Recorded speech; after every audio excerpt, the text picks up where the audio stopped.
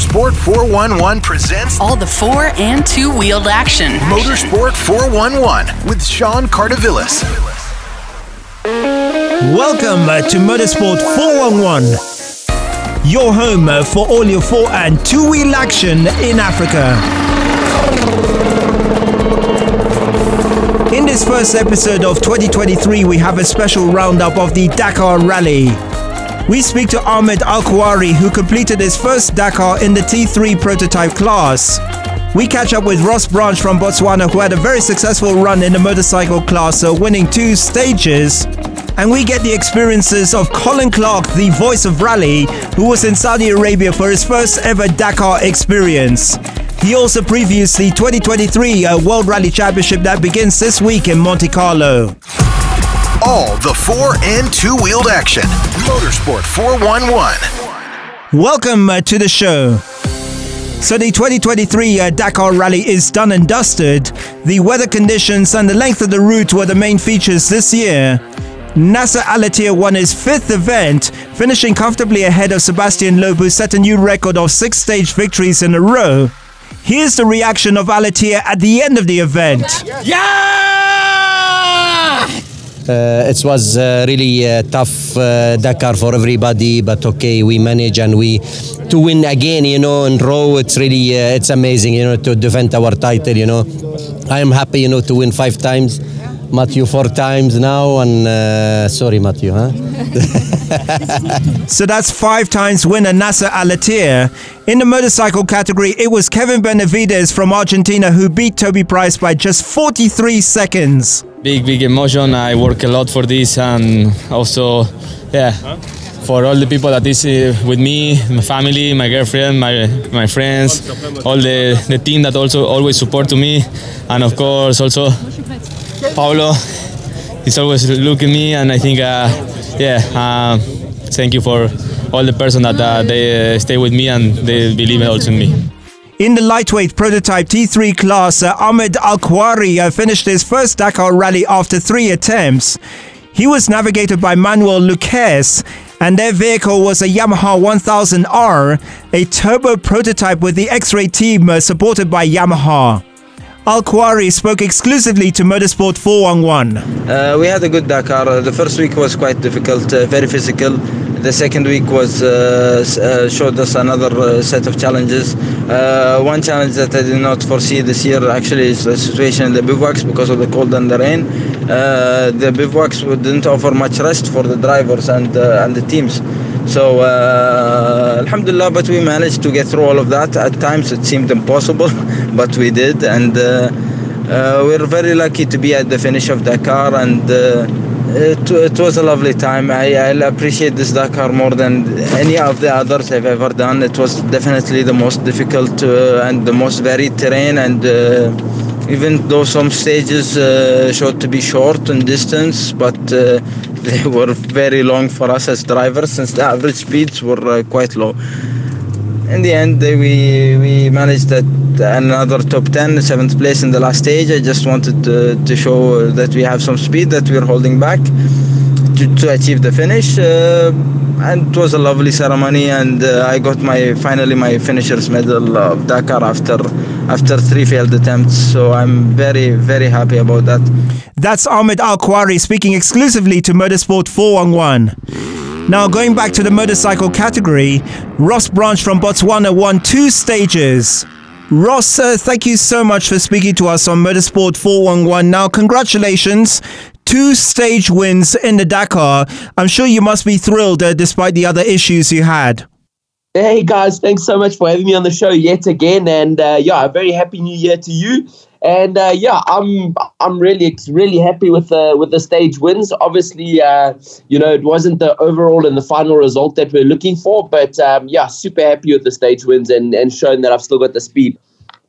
Now, you did have an issue on one of the days that really cost you a lot of time. Just explain what happened. Yeah, we had an issue on 2 days, on stage 4 and stage 5, and it was a bit unlucky. We had some fuel issues. We ran out of fuel on both days. Nobody's fault at all. It wasn't. No one was to blame. It was just an unfortunate malfunction of one of the injectors on the bike. I ran out of fuel at kilometer 178, and the refuel was at kilometer 250. So, yeah, it was just really unlucky. But like I say, I'm in one piece, and we lost the Dakar that day for sure because there's no way that you can come back from a 6.5 hour deficit. So, it was very unlucky, but that's rally racing, and we just have to pick ourselves up, dust ourselves off, and carry on. Now, we were really fortunate to follow you every day. There was the daily highlights, and there was a very touching scene. There was a part where you were helping another biker. Can you give us more details regarding that? Yeah, I think Dakar is, we go there to race, we go there to win, definitely. But when something like that happens and a buddy, like a guy that you know and somebody that stops next to you in needs help, I had to help him. I really wanted to help him and try and get at least one of us back on the road. And we couldn't. I was in such a bad situation. I couldn't get to the refuel, and he had a good chance of getting to the refuel after we tried to fix his bike. So just gave it all we could, and we actually, funny enough, finished on that day pretty close to each other. So it was a very different Dakar. First of all, the distances were insane. The overall distance of the Dakar was much more, I think nearly double of last year. And then also the weather conditions were very, very different this time, huh? Yeah, definitely. It was the hardest Dakar. Well, definitely the hardest rally I've ever done in my life, in my racing career. Just because of the distances, the rally was so long. The riding wasn't so technical. It was just big distances, and which means that you start early. So on average, I was waking up at 2:30 in the morning and getting on the liaison at 3:30, 4 o'clock. So it was really long days and long time on the saddle. So it was, really hard. But it was good. It was a completely different Dakar. I think out of the 15 days of racing, we had 13 days of rain and really bad weather. So it also made it interesting and obviously played a big part in the performance of the bike. So it was very different, but it was the same for everybody, and everybody had the same kind of struggles. And we had to prepare in a different way for sure each day. But it was. I think that's the cool thing about Dakar, is that it changes all the time. It's never the same thing, so you never know what to expect. You've just got to be the best prepared you can. Yeah, it was very unusual to see the rain and the havoc that it caused. It really changed the texture of the sand, it almost turning it into concrete or cement. How difficult was it negotiating the dunes with that much water? Yeah, it was tough. Like I said, it was definitely the toughest one this year because of all that kind of stuff. But I think it was just the unexpected, that was really difficult, because you would be riding along and the sand dunes were quite easy, and the texture of the sand was like the same throughout.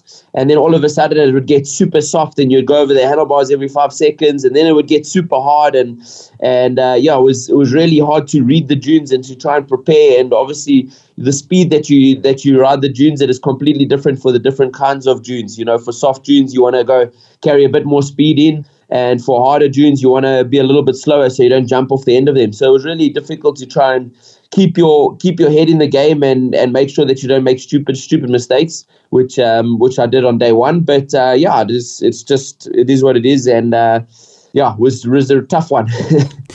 How difficult was it in the bivouacs? Because a lot of them were flooded or had issues due to the rain. Yeah, it was chaos. I think the whole rally, I must say congratulations to all the organizers, because they did a fantastic job just dealing with situations as they happened. And the bivouacs were flooded and slippery, and everything was wet, and it was difficult to move around in the bivouac. So pretty much as I got there, normally I'd go and talk to people and move around a little bit and just enjoy the Dakar vibe. But no, not many people were out this time, just because of the cold and the wet that it was in the bivouacs. But they cancelled the stage, and the organizers made a good decision to cancel that stage because of safety for us. And it was a rally that was chucked on its head from the weather, that's for sure. Now, it was really unpredictable in the bikes. We saw earlier on 2 favorites crashing out. But for you, 2 stage wins, it was absolutely fantastic. Yeah, thank you. I think this rally claimed a lot of the fast guys and the elite riders for sure. There was a lot of guys that were taken away in a helicopter. I'm glad that everybody is sort of okay. Everybody's walking and pretty much in one piece, which is good to see, because you never like to see your friends out there get hurt.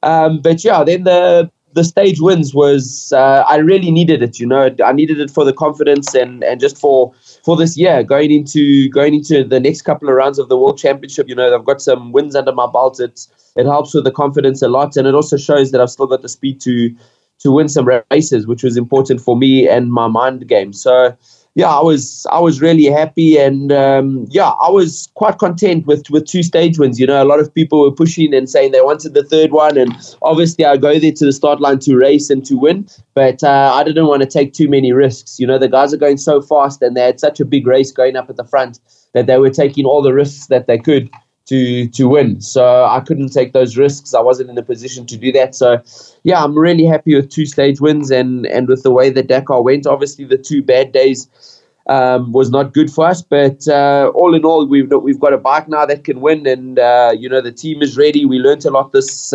rally on what could go wrong with wet weather. So yeah, all in all, I think it was really good for me. Ross, just tell us about Hero Motorsport and the support you're getting, the bike. How was the experience for you? It was amazing. They're such a good team, and it's like a family, being a family at the races. And I think it has to be like that for 15, 16 days. Those are the closest people to you. So they're really, really amazing. There was no pressure from their side at all. And obviously, when I won the stage for them, they were over the moon. And then the second stage I won, they were just like flabbergasted. So it was really cool for them, and it was really cool for me, and obviously everybody that supports me was really happy. So I think all in all, it was a good way to come back from the bad days. There was a big presence for Africa. We saw not only in the bikes, also in the cars, some of the other categories as well, particularly South Africa. And we're seeing that Rally Raid is really booming from that part of the world. Definitely. I think there was over 40 of us Southern Africans there this year. And that's awesome. The first year I went, there was only 3 or 4 of us, and now we're up to 40, 45. So it was really good to see, and I think we finally, as Southern Africans, are getting hold of this rally raid kind of racing. And if we could get a couple more guys and more people to go and ride, it'll be awesome for us. But it's a good starting point, and I think we can get some more rallies going in Southern Africa, and it'll be a big boost for us. And I think us as Southern Africans have what it takes to be good at rallies. So yeah, there's no reason we shouldn't be. Now, the Dakar, this is the first year it's part of the World Rally Raid Championship, the W2RC, if I got that right. And stage wins also counting their points awarded for stage wins. How much of a boost is it having a global championship? It's amazing. It just also helps with the motivation so much, because if it's a once-off race, there would be not much motivation to carry on to finish the race if you're so far back and lost so much time. So, we're all racing to win, and everybody wants to win. So when you lose so much time, it's really hard to find the motivation to keep on going and to keep on trucking until the end. So with it being a world championship, it played on my mind a lot. I could have thrown in the towel and just left with 0 points, but it would ruin the whole year. So at least now with some stage wins, I get a couple of extra points, and then obviously with finishing 16th in the class, it helped a lot, and I'm glad I stuck it out and glad I got to the finish line. And hopefully it'll help a lot with the up and coming races, so I can stay in the championship and not throw it all away the first round. Now, a word about the competition at the top. It was really tight going into the final day, and in the end, Kevin Benavides winning it for Argentina. Just a quick word about those top riders. It was really stiff, the competition, huh? Yeah, this year was crazy. Everybody at the top is going so fast, and everybody is so strong. It's like a real flat-out sprint nowadays. The Dakar is not what it used to be, where it was, planning and strategy. Now you have to go as fast as you can for as long as you can, and it's definitely the fastest guys are winning now. It's not anymore anything else. So yeah, we knew it was going to be tight, and obviously with the opening bonus, it makes the racing even tighter. So it was excellent to witness it, but I would have way rather have been a part of it and battling for that podium position for sure. But the guys are going really fast, and I'm proud to be a part of one of those guys and in that group of riders at the moment. It's really special. But we just need to change one or two small things, and then hopefully next year we can be in that fight until the very end. Now, it's incredible what's happening and how serious the Dakar is being taken. We're seeing in the cars, of course, Audi with the electric vehicles, but we're also seeing the rise of other countries like China. We're seeing from you guys, India. Just a quick word about the bikes and the technology. How close, or do you feel you're on a par with the regular manufacturers? You got Gas, KTM, Husqvarna, Honda. How close do you feel the technology is on your bike compared to the others? I think we're there. We've done a lot of changes this past year because of the new rules that are coming into Dakar and the speed limits and everything. We've had to make changes to our bikes. And we definitely, as such a small team, I'm really proud and privileged to be on that team. And I think they've got exactly what the other manufacturers have on their bike. We're all on a par at the moment. And even speed-wise, all the bikes are pretty much even. So it makes it really interesting, and it definitely takes the race down to the wire. Obviously, with the KTM group of Husqvarna and Gas and KTM, they've got lots of riders. So for the racing and for the overall manufacturers, it's a bit easier for them. But us as a small team with 4 riders, we're definitely giving it to them and giving it our best shot. I think our bikes are now in a position where we can focus on winning the Dakar next year, and I really think that we're at that point. All right, and finally, Ross, in terms of your plans for this year, just tell us what's next. Yeah, we've got a short break. Actually, we've only got a 3-week break, and then I head off to Abu Dhabi for the Abu Dhabi Desert Challenge. It's round 2 of the World Championship. And from there, we've got another 3-week break, and then we go to Mexico for the Sonora Rally. That'll be round 3. And then we have a bit of a summer break. And then we go to Argentina for round 4, and then Morocco round 5, and then back to Dakar. So it's going to be a jam-packed year, but I'm really excited, and hopefully I can do a couple of local races in Botswana and South Africa and Southern Africa, maybe a couple of Zim, and hopefully come up to you guys sometime and do some racing back in Kenya. It'll be awesome, but we'll just have to see how it goes. Ross, on behalf of Motorsport 411, we congratulate you. It was a brilliant performance in Saudi Arabia. Thank you so much for joining us, and we'll keep in touch with you throughout 2023. Thank you guys so much for having me, and congratulations on the show yet again, and I will definitely talk to you throughout the year this year. That's Ross Branch from Botswana, who won 2 stages in the 2023 Dakar Rally. We'll be back. All the 4- and 2-wheeled action. Motorsport 411. So welcome back. Now our roundup of the 2023 Dakar Rally continues. Colin Clark is known as the voice of rally and provides updates for Dirtfish. Colin, thank you so much for speaking to us on Motorsport 411. Your first ever Dakar Rally. Just tell us about your experience. Yeah, it's something I've been wanting to do for a very long time, Sean. You see it every year, and it almost falls at the perfect time, doesn't it? We've had 6 weeks, 7 weeks since the last rally in the WRC. We're all looking forward to Monte Carlo, and then we've got 2 weeks of the Dakar. And for the past 15 years, I've been trying to work out a way to get there. And this year it all just came together. And I went out. I was invited out very kindly by the organisers, the ASO. And off I went, a little bit green, a little bit naive, quite unprepared. But I had the most fantastic time. It was incredible. We in the weeks leading up to the flight that took us out there was a lot of talk about tents and sleeping bags and camping equipment, and I just ignored it all, thinking that can't possibly be for me.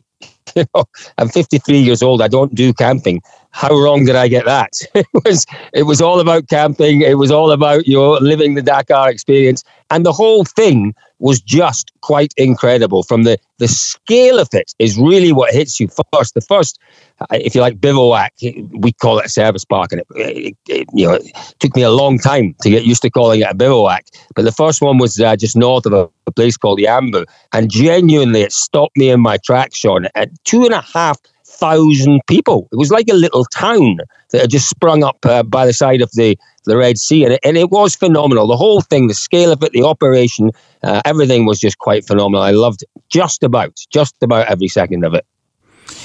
I think what people love about Rally Raid and the Dakar in particular is that it's an equalizer. You got, huge global superstars like Sébastien Loeb, and just incredible to see photos of him sleeping in a normal tent like everybody else. Yeah, absolutely. It really does. Okay, normally those boys would have motorhomes, but they're not big fancy motorhomes. They're just your normal motorhomes. But when they have what they call the marathon stages are loop stages. They go out from point A to point B, and then the next day they return on a separate track from point B back to point A. And they're not allowed any outside help. So they're not allowed motorhomes, they're not allowed mechanics, engineers, anything like that with them. So the driver, co-driver are on their own. And they get to point B, they get to the bivouac, which is the marathon bivouac. And it's, I stood in a queue for an hour for food. Sébastien Loeb turned up and I thought, this will be interesting. Is he actually going to go to the back of the queue? Absolutely he did. He went to the back of the queue and he waited with everyone else for an hour to get his dinner that evening. So yeah, it is an equalizer, and it's an equalizer in terms of performance as well. They have interesting regulations on the Dakar that allows manufacturers like Audi to come and test their technologies, to come and prove their new technologies. They have what they call an EOT calculation. It's an incredibly complex calculation that very clever people at the FIA have come up with, but it's equalization of technologies. So it allows diesel four-wheel drives, petrol four-wheel drives, hybrid cars, electric cars. It allows them to compete on what should be, if the EOT calculation works, it should be a level footing. So it penalises some and it gives a little bit of leeway to others to try and balance everything out. And for me, it's fantastic. And it's potentially the way forward for rallying. I think we have to get back to a point in rallying where we allow manufacturers to demonstrate their own technologies, their own innovations, their own, if you like, to showcase their wares, rather than as we've got in the WRC just now. We've got hybrid technology, but it's someone else's technology, and everyone else has got the same technology. We have to allow the manufacturers the chance to demonstrate what they can do. And this equalization of technology, it allows, championships like Dakar or like Rally Raid to do that, and for everyone to have a chance. Everyone's got a chance. And that, for me, is the really exciting thing about Rally Raid. And what's incredibly exciting is it's now a world championship. It's first year last year, second year this year, and growing in strength, growing in numbers, growing in reach. It's going to Mexico this year, to Argentina, to Abu Dhabi, to obviously to Dakar, and there's a fifth one which just eludes me just now. But yeah, it's an interesting format, and I like it a lot. Now, big change this year. Well, a big factor this year was the weather. It absolutely chucked it down in the desert. How was that experience for you? Oh, Sean, as I say, I was quite underprepared for the camping thing. I did go with all the correct gear in the end because, thank goodness, the shops are open on Boxing Day here. I flew out on the 27th of December and made a mad dash to the local camping store on the 26th. The first week it was fine. The weather was, we were, for all the pre-event checks and the build-up and the scrutineering and the prologue, we were on the Red Sea, and it was very, very pleasant. We then headed up towards Alula and then into Hail, and goodness me, the heavens just opened up. It was different. You'll have seen the footage, I'm sure, of cars trying to make their way through the wadis that were just raging torrents of water, mud that was just up to your knees, and in the bivouac in particular in Hail, it was absolutely just a mud bath. And it was challenging. It was really, really challenging. And when you go on a Dakar, I talk about the scale of the number of competitors, the size of the bivouac, the lengths and the distances that are covered. It's incredible. On the Friday, the first Friday, I think, of the event, they were coming into Riyadh, and the organisers reorganised maybe 25% of the route at 3-4 hours notice, which, when you've got such an enormous undertaking and operation, is just incredible. So they reorganised it. We went into Riyadh, and you've never seen rain like it. It absolutely battered it down. Now, bear in mind, the drivers, the riders, the support crews, who came through the stage. They'd done a 450 kilometre stage. They'd driven 100 kilometres to get to the stage. The liaison was then 420 kilometres from the stage back to Riyadh in the dark, in the pouring rain, on flooded motorways. And they were coming in all night. And it's, for me, these guys then they get a couple hours sleep, maybe if they're lucky, they dry out, and then they head off to do it all again the next morning. It is just the most incredible challenge. And the weather added to it. The drivers, the riders, the teams asked for a more challenging route this year. They said last year's Dakar was a little bit too simple, a little bit too straightforward. They asked for a more challenging route. And David Castellas, who's the boss of the championship, he gave them a challenging route. Add to that the unexpected challenging weather, and it was a proper Dakar challenge. Incredible stuff, really incredible stuff to see. What I found incredible was to see the desert and the hills, which are normally barren and brown, green with grass, green with shrubs. It was quite some sight. Now, one of the beauties about the Dakar is, and unfortunately, we saw death of a spectator, but is how close the spectators can get to the drivers and all that. When you look at the typical World Rally Championship, it's quite difficult to get access to the teams, to the drivers and all that. How refreshing was that for you? No, I wouldn't use the word refreshing, Sean. I really wouldn't. It was, as you mentioned, there was one spectator that was killed. I found it quite concerning. I really did. It's a strange thing, the Dakar. The bivouac is completely sealed off. The security around the bivouac is incredible. Unless you've got a wristband with a digital chip in it, you will not get into the bivouac. So you've got 2,500 competitors. You've got 500 cars, trucks, buggies. You've got a whole load of bikes in there, a whole load of servicing going on, and not a single spectator. So the spectators then gravitate out towards the stages. Now, as is the way with any sort of rallying, spectators find out where these stages are. And it wasn't pre-published. There was some idea of roughly where they were going, but the exact routes are always kept secret until the very last minute. The FIA have got involved in cross-country rallying.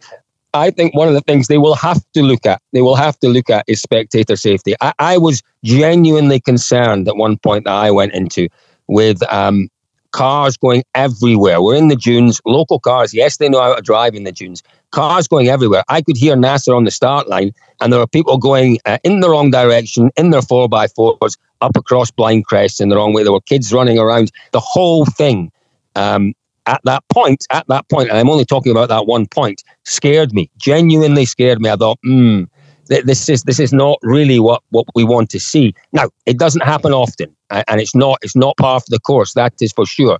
But, that was the stage where sadly that gentleman lost his life just a couple more kilometres on from where I was. And at the time I thought we need something just a little bit more, a little more control at certain sections. You can't obviously marshal 450 kilometres of stages, but spectators can't get into 450 kilometres. The spectators in that stage were in the first 5 or 6 kilometres, and that was it. So, no, I think that's something that needs to be looked at. It is great. You can see them. You can see them on the road sections. You can go in across the desert, but there are issues, I think, that maybe need to be addressed around maybe not so much spectator safety, but spectator education, educating the spectators as to what to do, where to go. These are people, particularly out in the desert, who know the desert. They know how to drive in the dunes. They know how not to get stuck. But they don't necessarily know, A, just how fast these cars are upon them, and B, the fact that, if they are coming that quick, one momentary lapse in concentration and there's a car there, it's on top of you. So, I think it might be just a matter of education more than perhaps marshalling, but there is definitely work to do in that area. Were you surprised with the speed of the stages? Well, how fast these guys were going? There was a speed limit on the bikes and the cars. I think it was 160 kilometers an hour.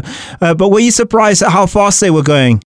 It was, Sean, it was one of the fastest Dakars I think we've seen in a long time. Now, what's happened with this equalization of technology, balance of performance, BOP, that's the other term that you'll hear thrown around, is that they have actually brought the power of the cars down. And as you rightly say, they've restricted them. But what that means is our drivers are pushing flat out more often than perhaps they were in the past. And in the first day or two, I could see it.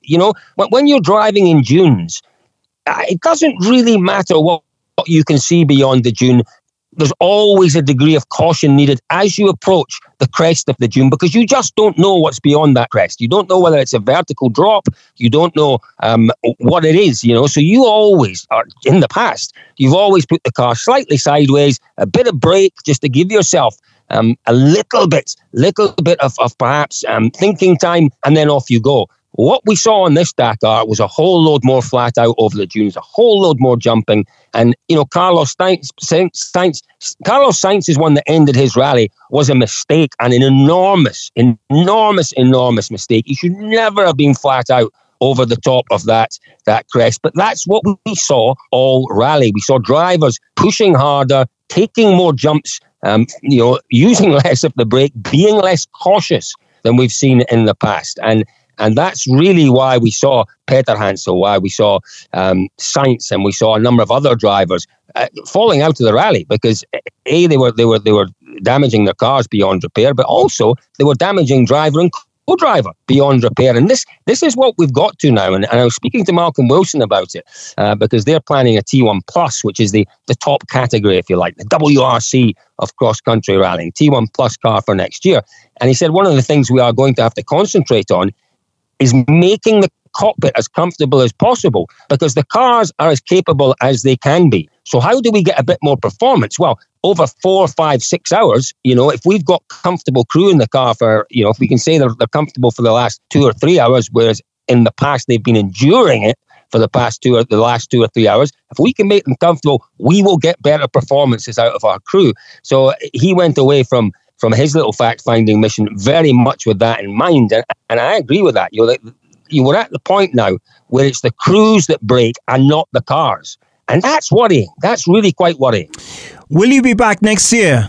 Hey. Well, do you know what I was told? I was told by everyone that you never do one Dakar. You either don't do the Dakar or you do it multiple times. I would love to go back next year. I really would, even with the camping. Listen, I cheated a little bit, Sean. I did have, I was away for 22 nights. I had, I think it was 6 nights in hotels. In Heil, where it was a mud bath and pouring down with rain, I couldn't face it. And there was a hotel 5 minutes from the bivouac, so off I went.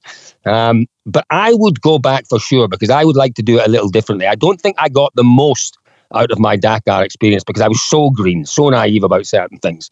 I think I would be way better prepared if I went back to cover it next year. I could do an awful lot more, and I enjoyed it. I enjoyed it immensely. But I'm certain I could enjoy it a whole load more on the second trip. So yeah, put my name down, Sean. I'm off. All right. Just finally, a quick word about Nasser Al-Attiyah, Sebastian Loeb, with those 6 stages in a row. And then in the bikes, how close it was on the final day.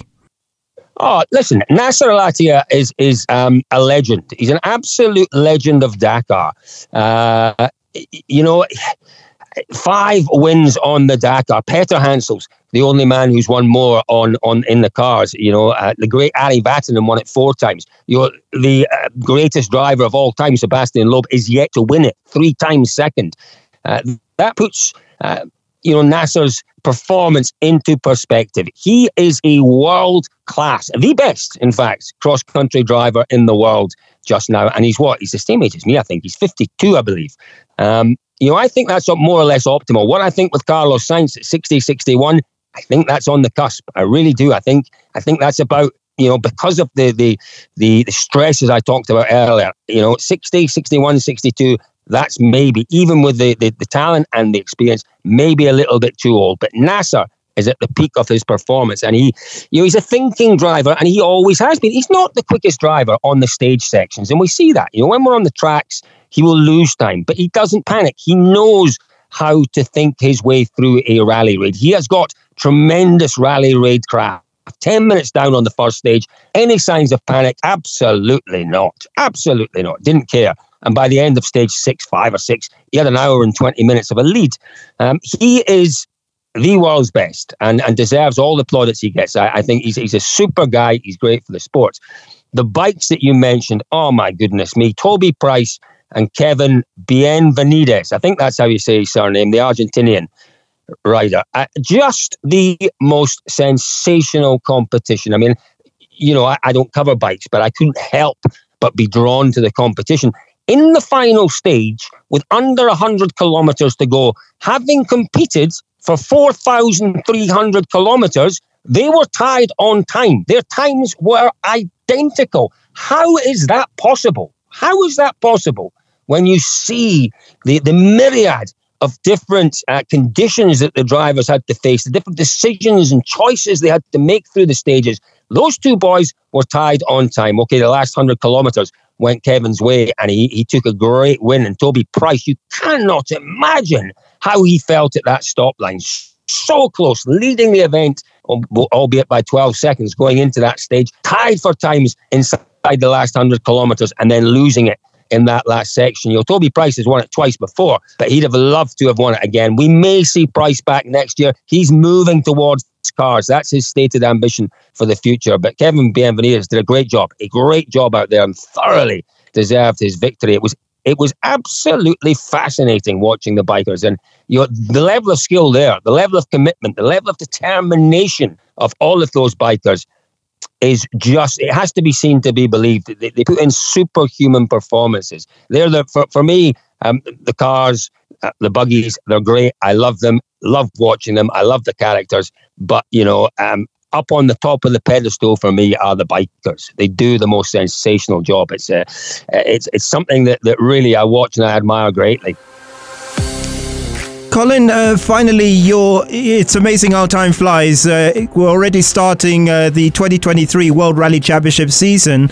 Monte Carlo on this week, and the big story, of course, is Ott Tänak moving to M Sport Ford. There's been a lot of talk about him this week. It looks interesting on paper. Can Ford deliver? Have they got the resources compared to the full factory teams of Hyundai and Toyota? How do you see this unfolding?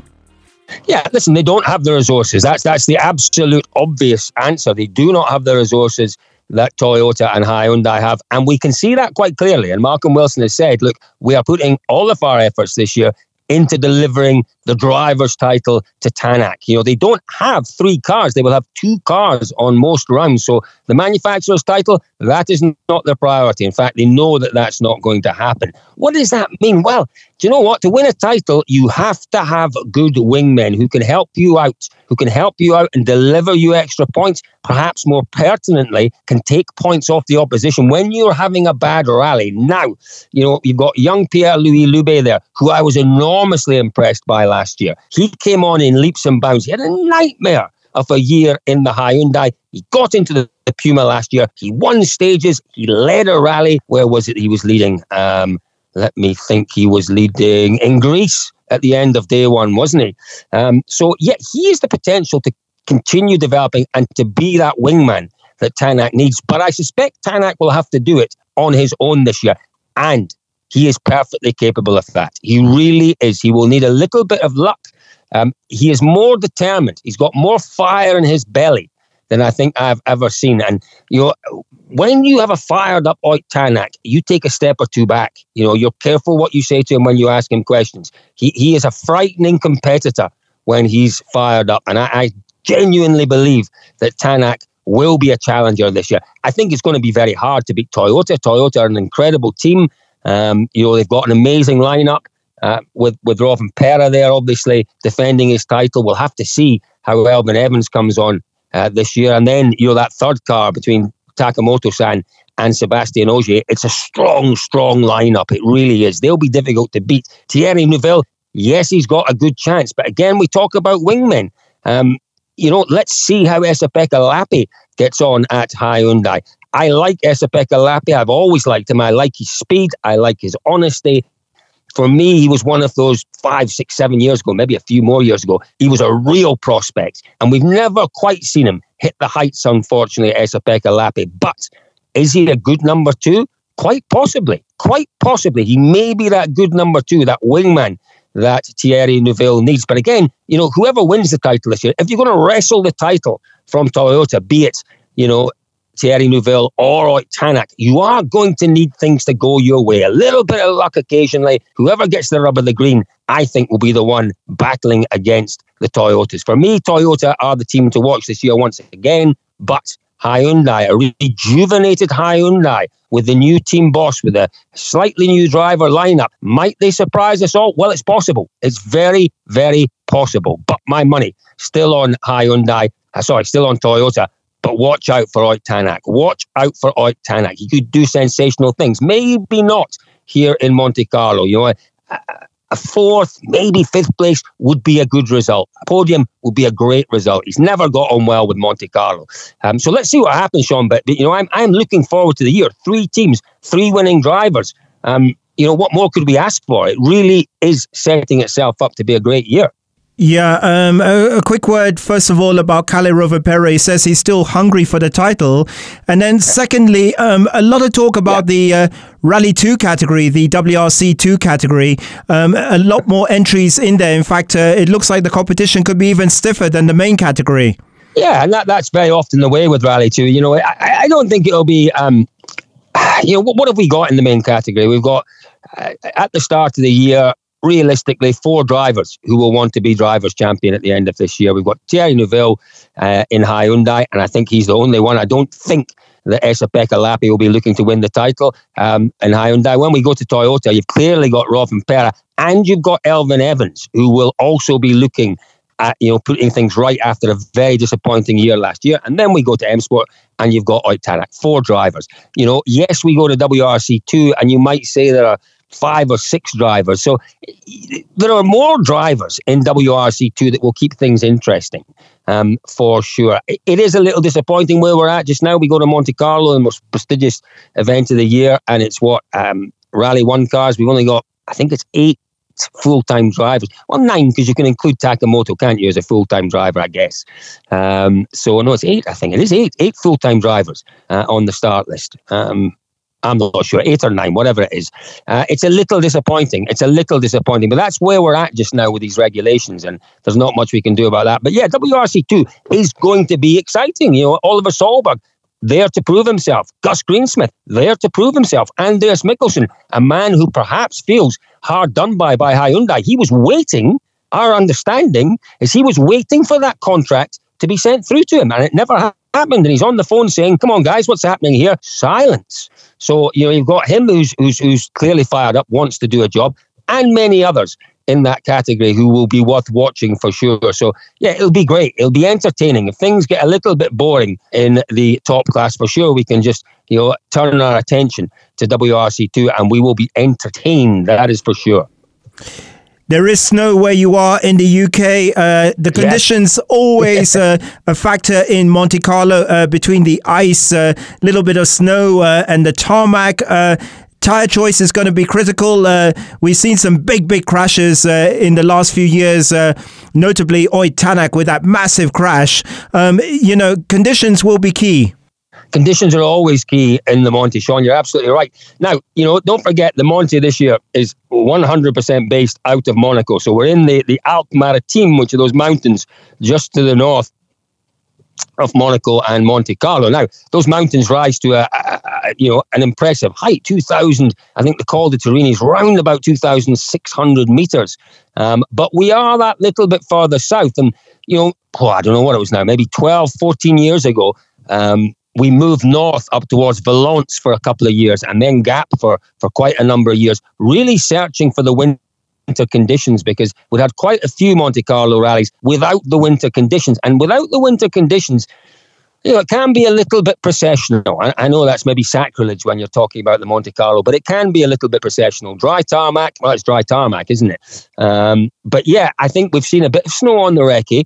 The forecast looks, you know, interesting for the week. We're not going to see snowbanks. We're not going to see mountains of snow like we have occasionally seen in the past. But that's not what's needed. What you need are changeable conditions where, as you say, you know, the first stage might have 3 or 4 or 5 kilometers of really icy conditions. Decisions then to be made on tyre choice, on tyre strategy, on how you approach it. And that's what we want with Monte Carlo. It's that indecision, that strategy, that choice of tyres, that choice of perhaps, you know, how you approach this stage. Yeah, and it doesn't have to be a full covering of snow, a full covering of ice. It's just the odd stage where it might be wet, it might be icy, it might be snowy, just for a few kilometers. And then we see strategy coming into play. And that is what makes Monte Carlo really, really interesting.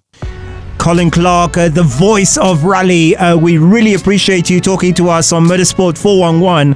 Thank you so much, and we'll be keeping in touch with you throughout 2023. It's been a joy, Sean, as always. Thanks very much. And we're all off to enjoy Le Monte.